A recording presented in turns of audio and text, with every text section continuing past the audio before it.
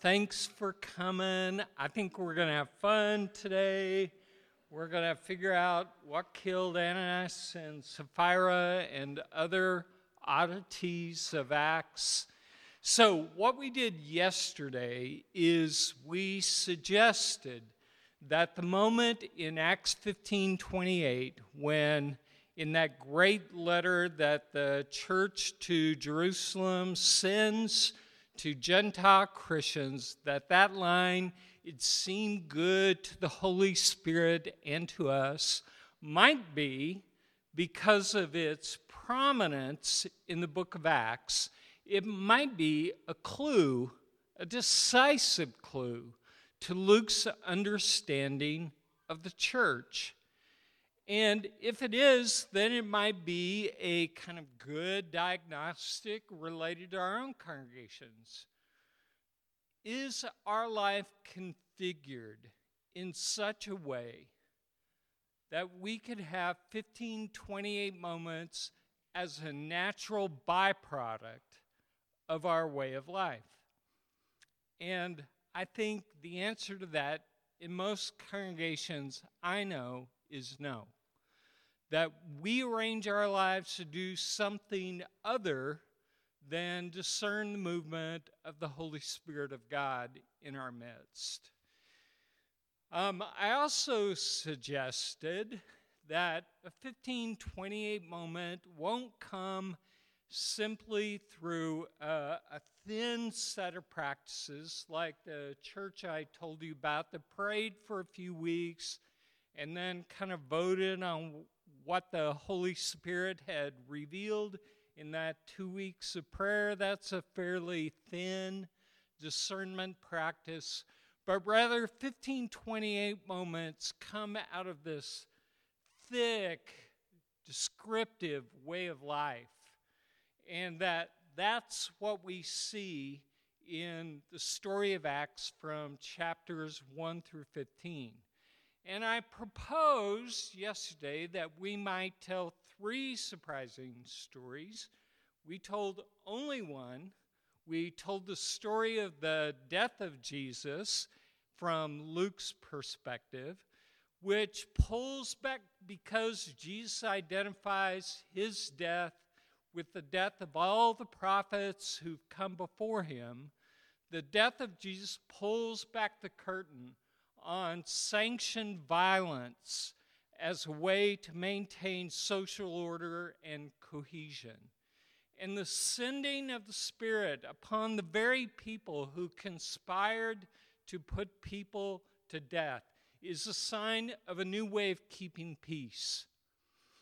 And so the drama of the book of Acts is not Jew versus Gentile, as it's often been read, but the drama of the book of Acts is the power of the civil authorities, whether they be Jewish or Gentile, versus the power of the Holy Spirit in the midst of a marginal community. The second story that I was going to tell at length, but I'll only refer to briefly here, happens in chapters 3, 4, 5, 6, and kind of that range. But there are a series of conflict stories between the 12 and the religious authorities in Jerusalem. And I just want to put this verse up from Acts 4. While Peter and John were speaking to the people, the priests, like we know them, right? And if you skip down and see, and the Sadducees, we know them. But the captain of the temple, who's this guy? Why does a temple need a captain? Now in Texas, I know some of you have armed guards at your churches, but for the most part, we don't have captains of the temple. And later in this conflict between Peter and the Sanhedrin, they send the temple police. The temple have police in Acts chapter 4 and 5. And they arrest Peter and John and imprison them and beat them and warn them not to say anything else in the name of Jesus, right? So in that very striking picture of, in fact, following that verse, we have this list of official dignitaries that are gathered to stand over against Peter and John. So against the array of those powers, we have Peter who says to the question, by what authority are you doing this? Which is exactly the question now. Peter, filled with the power of the Holy Spirit, responds. And I just want you to see that contrast between the temple authorities with police who can sanction arrests, who can beat people, who can coerce them, who can command them, that array of power stands, that Peter and the others stand over against that power in the power of the Holy Spirit. And this is the story of Acts, to my thinking. All right, so when we think of power and authority, we think of kings, maybe dictators, maybe even our elected politicians, but we don't think of the realm of authority in relation to economics. We think that, we have an open playing field, and as long as you work hard and are industrious, you can get ahead economically. But we have a different view of the economic world than Luke did, and that people in the ancient Near East did. So with that in mind, I want to turn to the story of Ananias and Sapphira. You ready to have a little fun? They didn't have so much, and we'll try not to have fun at their expense.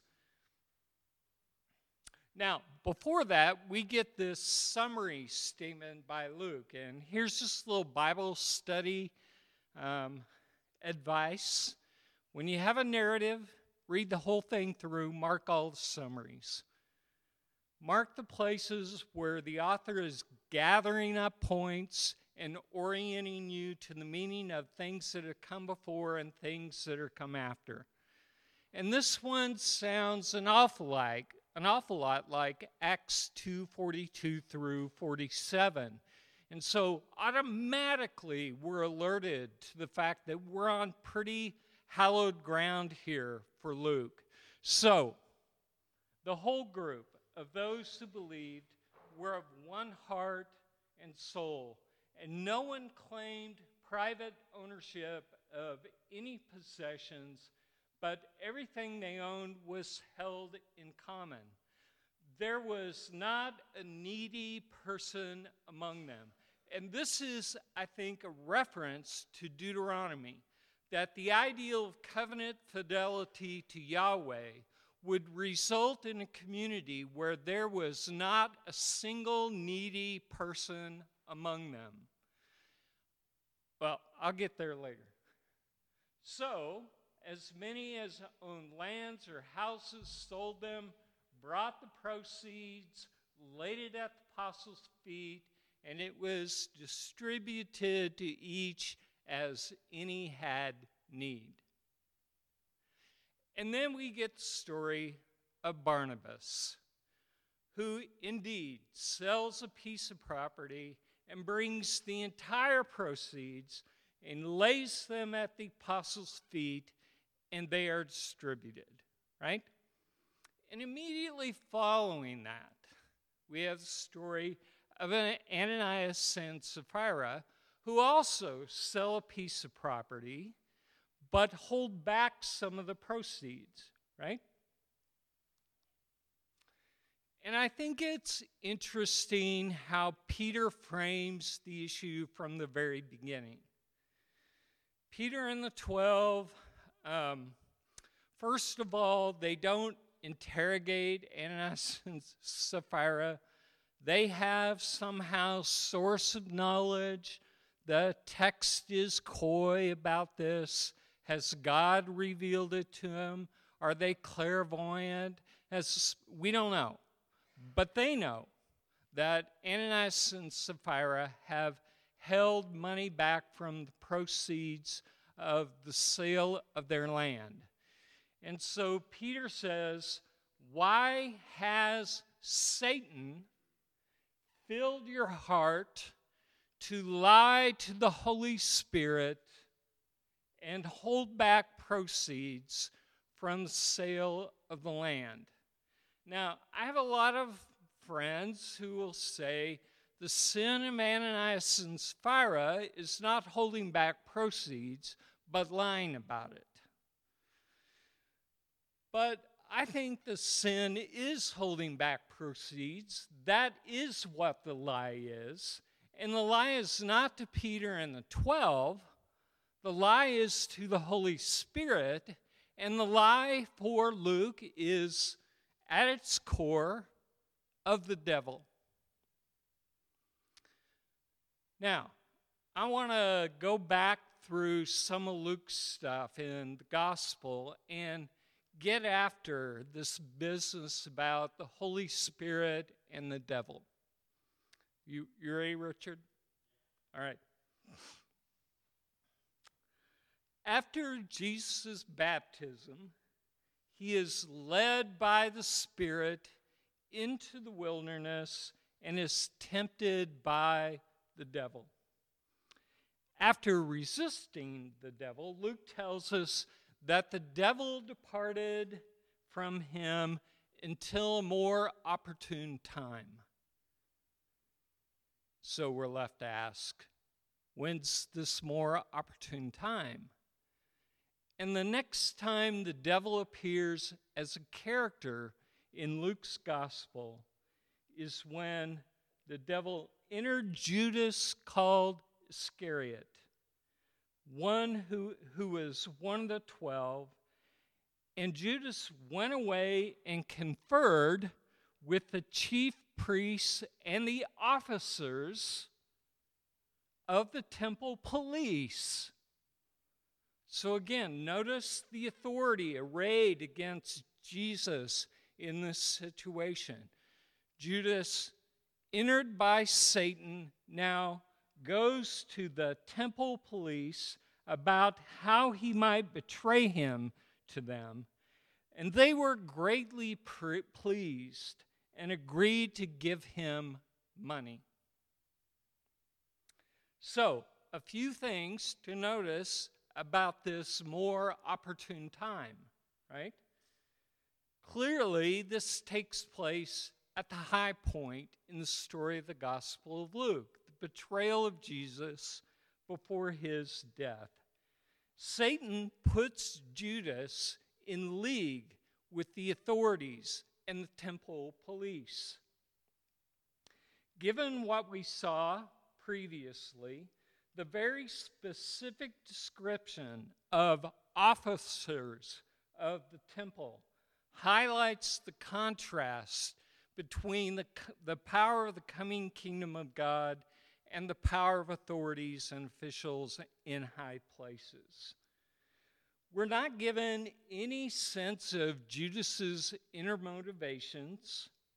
We have no sense that this is a principled action on his part, that he's maybe disappointed in Jesus, or that he disapproves of Jesus' mission. We have only Satan's influence and the offer of money.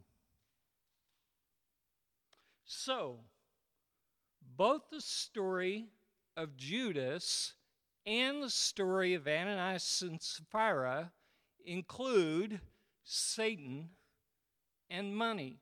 Let's hold that for a minute. We'll come back. You say, oh, that's a thin link. Yeah, it is right now, but it's going to get thick. All right.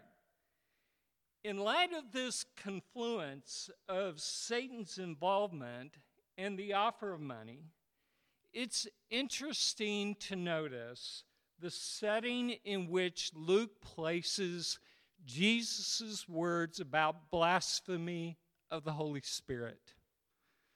Now, if you thought Anna and Sapphira was fun, this business about blasphemy of the Holy Spirit is fun too. So in Matthew and Mark, it comes in the context of a healing story and a subsequent account of others saying he does these kinds of things by the power of Beelzebul, but not in Luke. The setting in Luke is different. First of all, it comes in this setting of a public defense of Jesus before rulers and authorities. Everyone who acknowledges me before others, Jesus says, the Son of Man will also acknowledge before the angels of God. Everyone who speaks a word against the Son of Man will be forgiven, but whoever blasphemes against the Holy Spirit will not be forgiven. What is particularly noteworthy about this unique setting for Luke of this saying is what comes immediately after. Luke places the warning up against two prominent themes that we have been tracking in the book of Acts. First, and more immediately, Jesus reminds his followers here that they will be brought before synagogues, rulers, and authorities, but that they should not worry what they will say, but that the Holy Spirit will give them what they need. So they should not worry. But not only should they not worry about that, they also should not worry about possessions. So again, now we have possessions and authority and Satan and the Holy Spirit all kind of gathered up into one place in a significant text in Luke's gospel. In the very next verse, in chapter 12, verse 13, a request is made by a man for Jesus to settle a dispute about an inheritance. And Jesus warns him, take care, be on your guard against all kinds of greed. For one's life does not consist in the abundance of possessions. And he adds to that warning by telling the parable of a rich man who builds bigger barns, right? A parable that's a warning. And this then is immediately followed in Luke by the saying not to worry about your life, what you will eat, or about your body, what you will wear. These words are familiar to us. Consider the birds. Luke says, consider the ravens and the lilies of the field. God takes care of them. God will take care of you. What often goes unnoticed, wait, I didn't get it all. We know those words, but we don't know these words. Do not keep striving for these things, Jesus says. The nations of the world strive after these things. Instead, strive after the kingdom of God, and these things will be given to you as well. I'm going to come back to that in a minute. Then, Jesus says, do not be afraid, little flock, for it is the Father's good pleasure to give you the kingdom. So the nations, other kingdoms, worry about possessions. Not you. You trust God for that. And if you trust God, then God's kingdom will be given to you. And then with language undeniably tied to our summary that we began with in Acts 4:32 through 37, Jesus says, sell your possessions and give alms. For where your treasure is, there your heart will be also. You see how Luke's arranging things to present for us a picture related to Satan, the Holy Spirit, the kingdoms of the world, the kingdom of God, possessions, use of wealth, the giving of alms. All these things for Luke are tied together.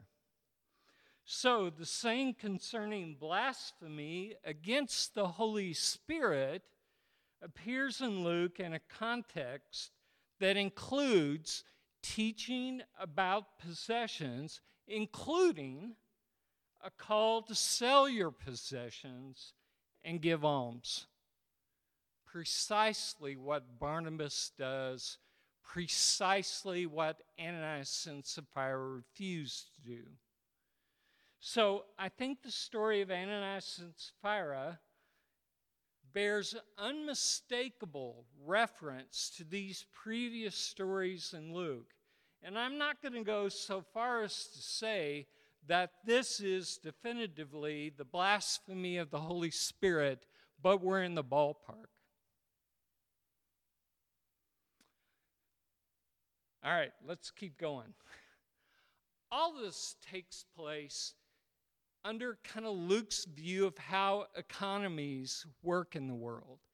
And in the ancient world, the economies worked in relationship to systems of honor and shame and patronage. So those with honor are the patrons, those with shame are the clients. Clients do favors for the patrons to gain favor that then hopefully they will get a favor in return. Now, Greco-Roman philosophers like Seneca and others around the time of Jesus said, you should not give alms to the poor because they cannot repay you. They cannot do a favor in return. It's outside of kind of the normal relationships of economic exchange. Not only that, for Greco-Roman philosophers, poverty was moralized. So the poor are reprobate. And for you to give alms to them in public would be to attach your reputation to theirs. In contrast to Greco-Roman views of almsgiving, in the Old Testament, right, we're instructed to give alms all the time. It's not because they didn't have a kind of patron-client view of economies in the Old Testament. It's that the rich person is never your patron. Your patron is God Almighty. And God's patronage extends all the way to the poor. And so as you give to the poor, you are honoring the patronage of God. And so it's a covenant ideal of Israel, and one in which I think Jesus feels like the religious authorities of his day have moved away from. So in Luke 14, for instance, we have this story of Jesus eating at a banquet hosted by a Pharisee, right? And he notices how they're jockeying for seats of honor. They're participating in the system of reciprocity and favor doing. And Jesus says, look, when you go to a banquet, take the lowest seat. And then don't take the highest seat, lest someone more important than you has been invited, and your host would come and say, give this man your seat. As for you, come to this low place at the table. Instead, take the low seat And then if your host says to you, come and move higher, then you will be honored in the presence of all. For I tell you, those who exalt themselves will be humbled, and those who humble themselves will be exalted. And then you remember the next part? In the next part, Jesus turns to the host of the banquet and says, when you throw a banquet, don't invite your rich friends, your relatives, your neighbors, lest they repay you. Instead, he says, invite the poor, the crippled, the lame, the blind, because they cannot repay you. And you will be blessed. And you will have reward in the resurrection of the righteous. I think Jesus is directly critiquing the system of patronage and reciprocity that now characterizes the banquet in the home of a religious leader. And I think ultimately he's saying, you're acting like the Gentiles. You're not acting in accordance to the covenant promises. You're not living in covenant fidelity with Yahweh, whose patronage extends to the poor. All right. One more piece. This is a common saying to Matthew, Mark, and Luke. In Matthew and Mark, it comes at the end of Jesus' third passion prediction. In Luke, it comes in a little bit different setting. All of them say something like, well, in Matthew and Mark, it says the Gentiles lorded over those who are under their care. But here, Luke says the kings of the Gentiles lorded over them. And then Luke adds, and this is unique to Luke, and those in authority over them are called benefactors. So Jesus is critiquing the not only kings, again, we're lifting up the lowly, bringing the powerful down from their thrones in Luke, right? He's not only critiquing the position of authority and power, but he's naming it economically. Are you with me? They are the patrons. They make you call them benefactors. Okay. That's a long ways to go, I know, but it's a hard text, right? You have to go a long ways. You have to go around the block a couple of times on things like this, right? You've read it in Bible class, said, wonder what that means, and then you went on to something else. Well, I'm going to make you look for a while. All right. Now, let's put the death of Ananias and Sapphira over against two other gruesome deaths in Acts. That's fun, right? Will be our own little episode of CSI right here, right? They're gruesome. The first one's related to Judas. Now, Judas acquired a field with the reward of his wickedness. And falling headlong, I have done this more than once, falling headlong, he burst open in the middle. Fortunately, that has never happened to me. He burst open in the middle, and all his bowels gushed out.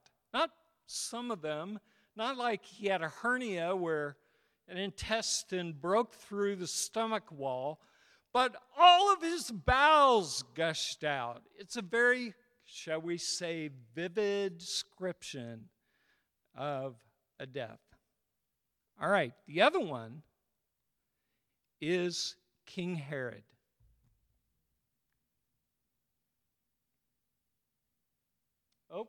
I'm getting ahead of myself here. I'm missing it. Let me see if I put it in the wrong place.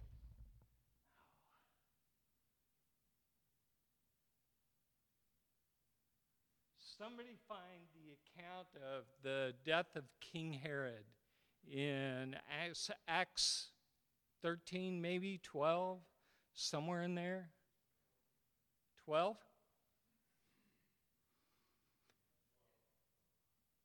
All right. So, Herod dies. Herod has been persecuting Christians, but that's not the occasion of his death. The people of Tyre and Sidon, Herod is angry with them, and Herod has withheld food from them. Herod is their benefactor.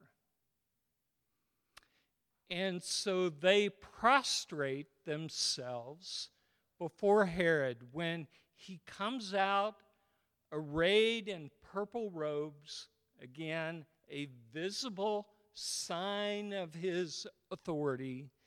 And the people chant to him, "Behold, not the voice of a mortal, but of a God."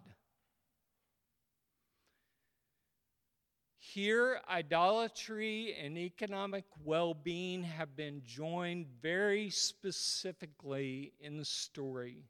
And because Herod did not give glory to the true God, but received the glory as the benefactor in this story, remember, the kings of the Gentiles lorded over them, and their great ones are called benefactors. And here Herod is in that very specific role. And an angel of the Lord, I don't know, what does it say? Smote him, came upon him, and worms ate him alive, and he died. A horrible, gruesome death, right?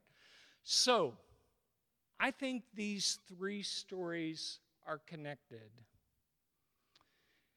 And I'm less concerned about, I don't think Luke is moralizing here and saying, if you sell property and hold back some of the proceeds, beware, you may die. I think the point of the story is to heighten the relationship between use of possessions and being inspired by the Holy Spirit and not Satan. These stories stand guard over the value of an economy of sharing versus an economy of patronage.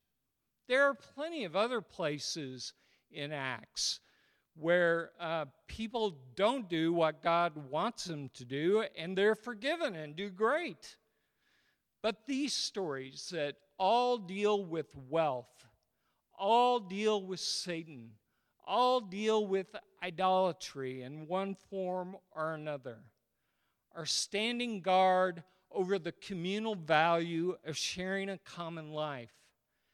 And this is evidence of living in the life of the Holy Spirit in Acts. So, it's frightening to me, to think that, but let me frame it differently. Luke is hoping that the surprise of the death of Jesus will shock people into a new sensibility so that their perceptual kind of vision of the world will be dramatically altered. And I want to suggest there's no place to more dramatically alter your view of the world than your use of and view of possessions and how you see rich and poor. Okay, that's all I'm going to say about that one. But I'll pause for questions. You have questions? Or have I convinced you?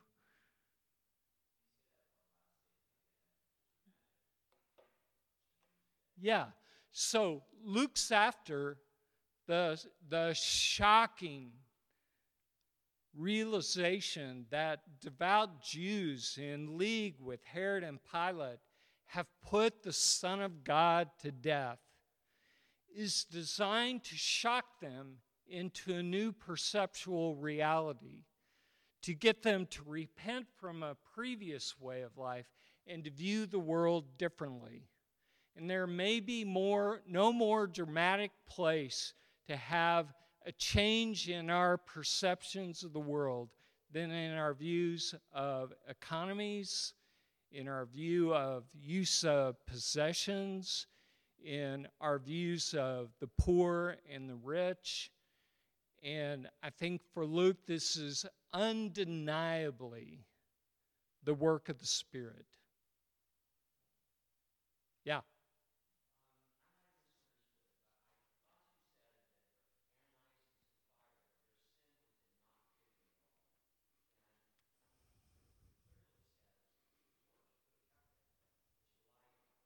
Yeah, I don't think that fits the overall story Luke is telling.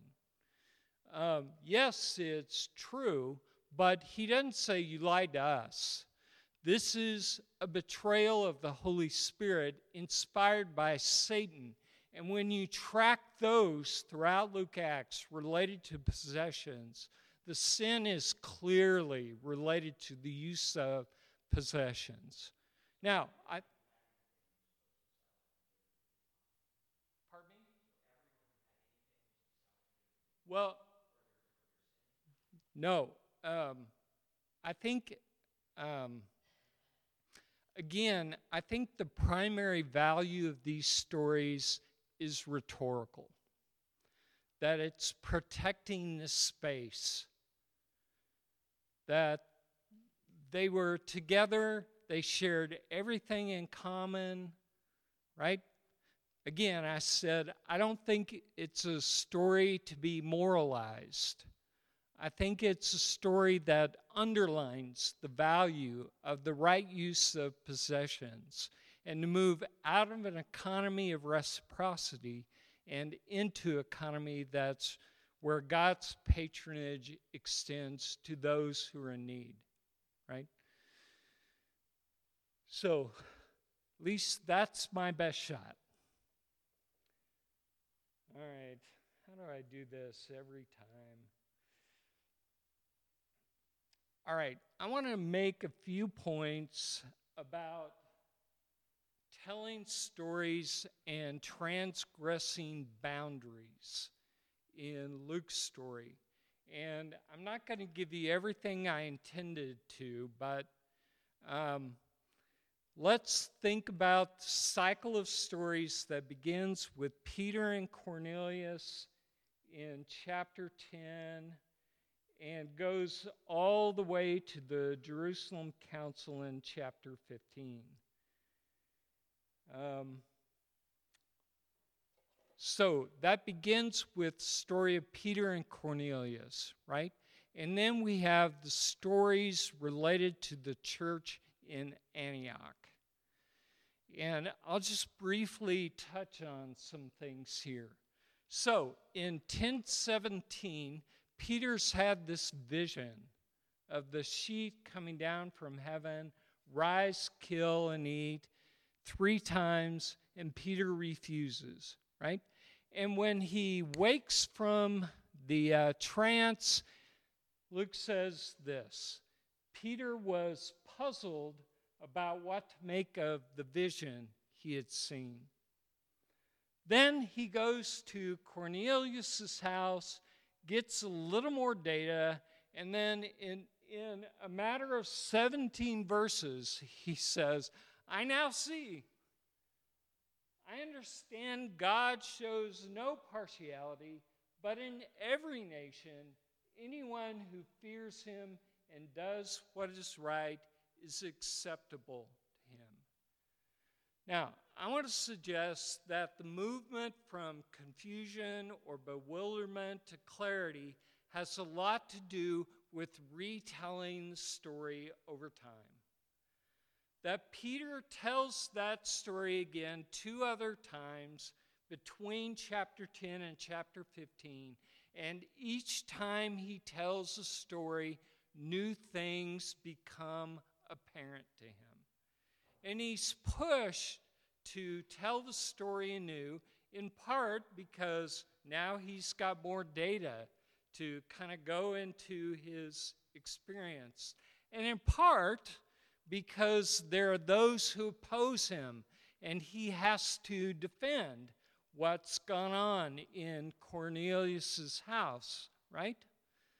But each time he tells a story, the meaning becomes more elaborate. And I don't know if this is Luke's purpose in telling, but Luke could have just said, Peter told his story again, and there were a few new elements, but instead he goes through the whole narrative again, and these new elements appear so that in the retelling of the story over time, in new circumstances, the meanings of the story become richer and fuller. And so, for instance, the second time he tells the story, he remembers what Jesus had said to them, that John baptizes with water, but I will baptize you with fire and the Holy Spirit, right? He didn't remember that in the first telling of the story. And in the last telling of the story, he says, it's really clear now that God meant for me to be the first to preach the good news to the Gentiles. Where'd that come from? That wasn't, it wasn't in the first 2 tellings. But then the stunning one is that he says, it's now clear to me that the Gentiles will be saved in exactly the same way. We will be saved in the exact same way the Gentiles will. So it's not the Gentiles will be saved the way Jews will, but rather the Jews will be saved the same way the Gentiles will.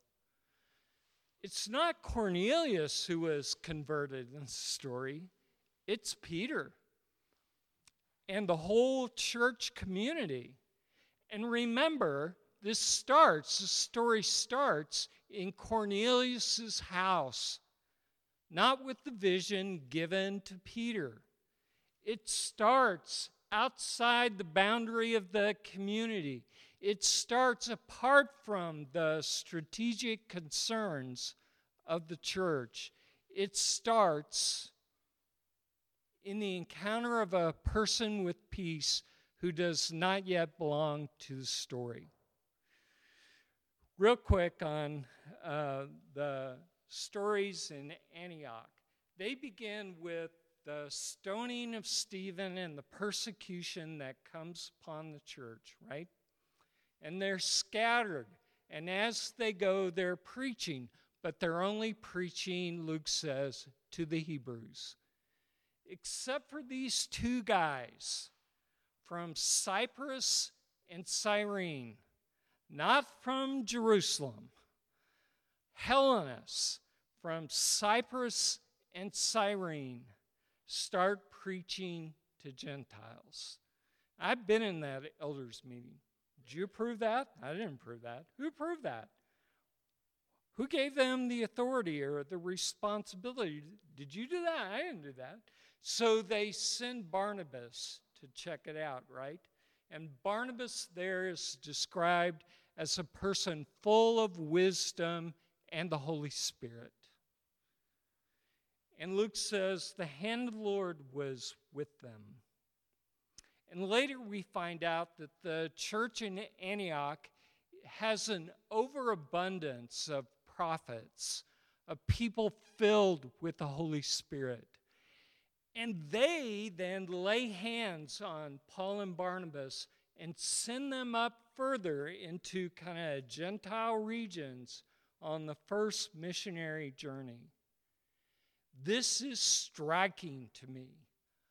Up until this point in Acts, no one has laid hands on other people other than the 12.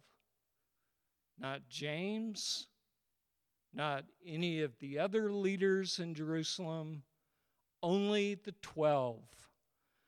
But here, this little rump offshoot, unauthorized across the boundaries experiment in Antioch has enough of the Holy Spirit to sanction new mission. I think it's a stunning story. All right, we could do that all day. So here's kind of an anatomy of these stories. I'm sorry it's small.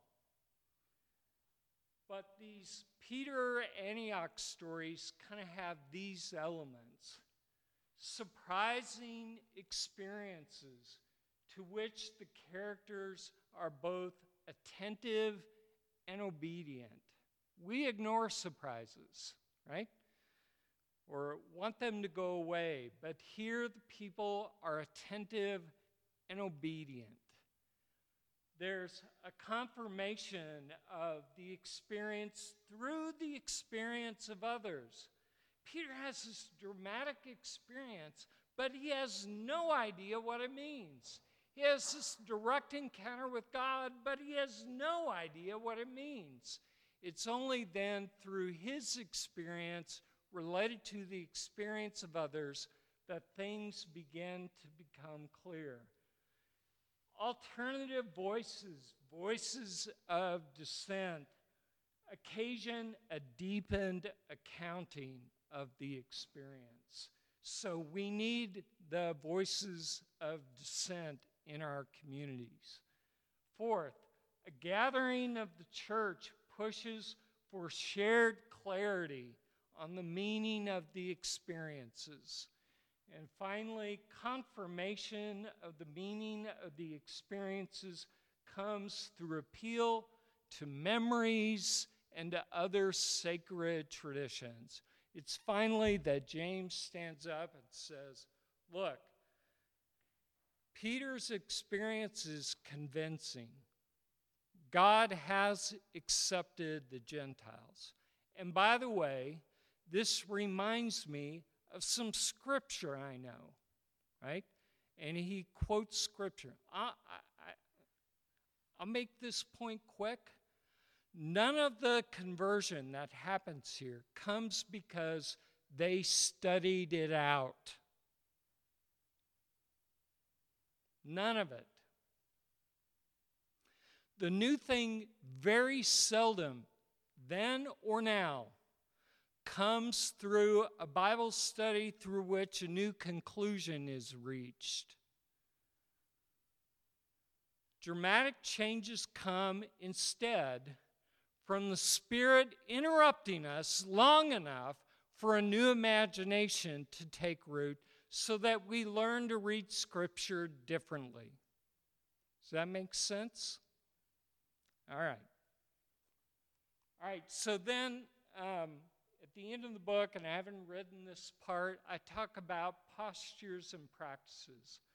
What would get us to a 1528 moment? If we're not doing patterns, how do we talk about this? And the way I've decided to talk about it is in relation to postures and practices. So by postures, I mean beliefs or attitudes that create a disposition or sense of anticipation that provides an orientation to the world. We anticipate that God is going to do something, and we're oriented that way to the world. In other words, our posture to the world and to God, that should say, determines to a great extent both what we notice and what meaning we assign to what we've noticed. By practice, I mean habits that constitute a way of life. As habits, these practices are not to be done only as needed or on occasions when problems rise, but to quote the great theologian Miyagi, they are the wax-on, wax-offs of shared community life. Okay? All right, so I'm going to give you a few, and I'm sorry I didn't manage my time well, but here are kind of 5 postures that I've identified in the narrative in Acts, and I reserve the right to change all these and to come up with more or take some out, but right now this is where I am. So posture number 1, the living God, the risen Christ, and the Holy Spirit are active in leading God's people. And you want to say, duh, but as my mentor says, Christians in churches are practical atheists. They're doing things they think God wants them to do, but they have little idea that God is active in their midst. So cultivating that posture of openness to the living God is a crucial attitude to being drawn into the life of the Spirit in Acts. Number 2, God gives power for God's mission in the world, and waiting is a power-filled action. At the beginning of Luke, the church is not drawing up a strategic plan. There is no plan anywhere that I can find in the book of Acts. You know, Paul always goes to synagogues. So missiologists say, see, there's a missionary strategy. But there's no strategy in Acts. They're waiting for power from on high. And they're following the lead of the Holy Spirit wherever they find it. Right? So waiting is a powerful action. I like to tell my students, nowhere in the Bible does it say urgency is a fruit of the Spirit. Patience is a fruit of the Spirit.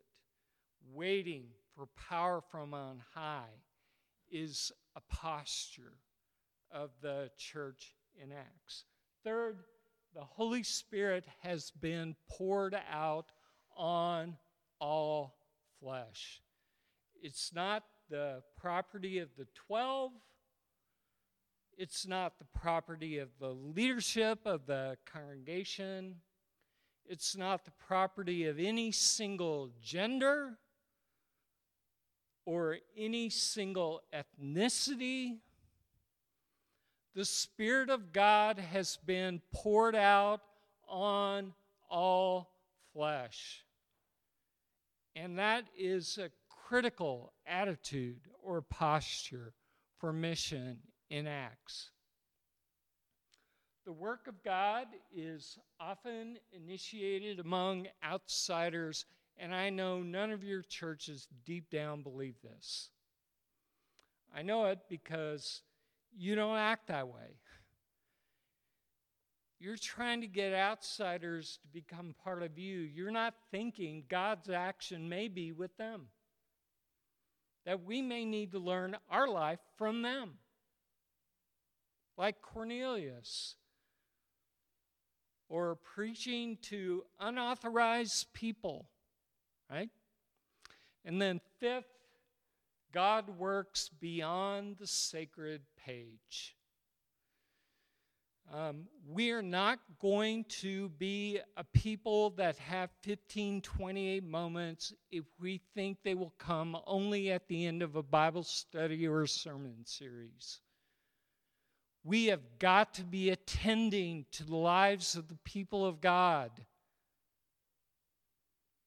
plumbing their experiences for evidence of the Holy Spirit, finding ways that stories intersect and cross and influence each other and create larger meanings than any one single story might have. Which means, well, I'm getting into practices. That's the posture, right? All right, practices. Prayer. Everywhere in Luke, they're praying. And every time they pray, something significant happens. And I just wonder, if you didn't meet for the purpose of singing 30 praise songs or hearing a 30-minute sermon, but if you met to pray, if your life might be different. You can still sing and still have a sermon, but prayer is the primary activity of worship for the people of God in Luke and Acts. It's a practice. Sharing a common life. I'm telling you, we do not do that. We think being a part of a church largely consists of showing up on Sunday mornings, putting a check in the plate, and see you next Sunday. Right? Sometimes we do better than that, but you can be a member in good standing if that's all you do. But we don't share life. We don't share possessions. We don't share food. And I'm going to sound old and grumpy, not like we used to. I know that. I know our practices of being together have become thinner, not thicker. And I don't know how in the world you can have an Acts 15:28 moment if you're not sharing life together. Fourth, whole church discernment. Acts 6, Acts 15, the whole church is gathered. And I think if you're too big, most of you aren't, but if you're too big to do whole church discernment, you may not be a church.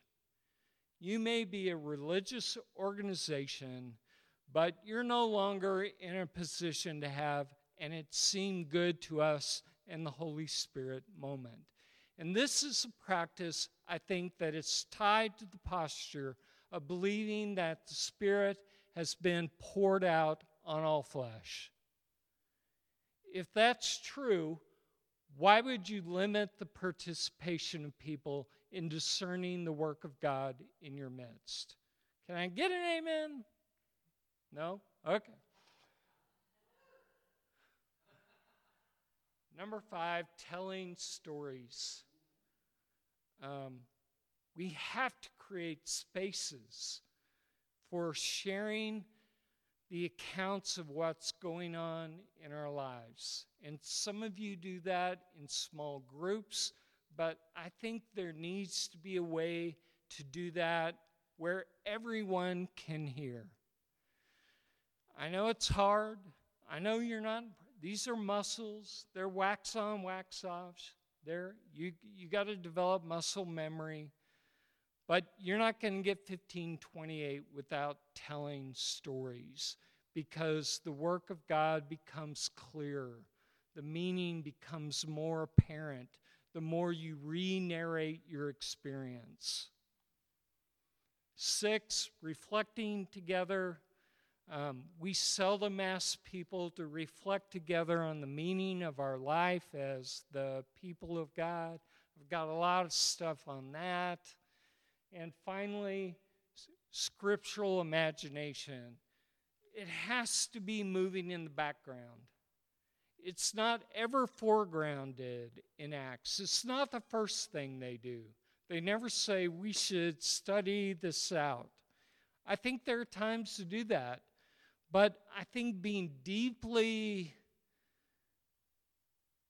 filled with Scripture is important then in moments where we're in new situations that don't have a proof text, but you have an imagination that's been collectively formed by a deep engagement over time with the Word of God.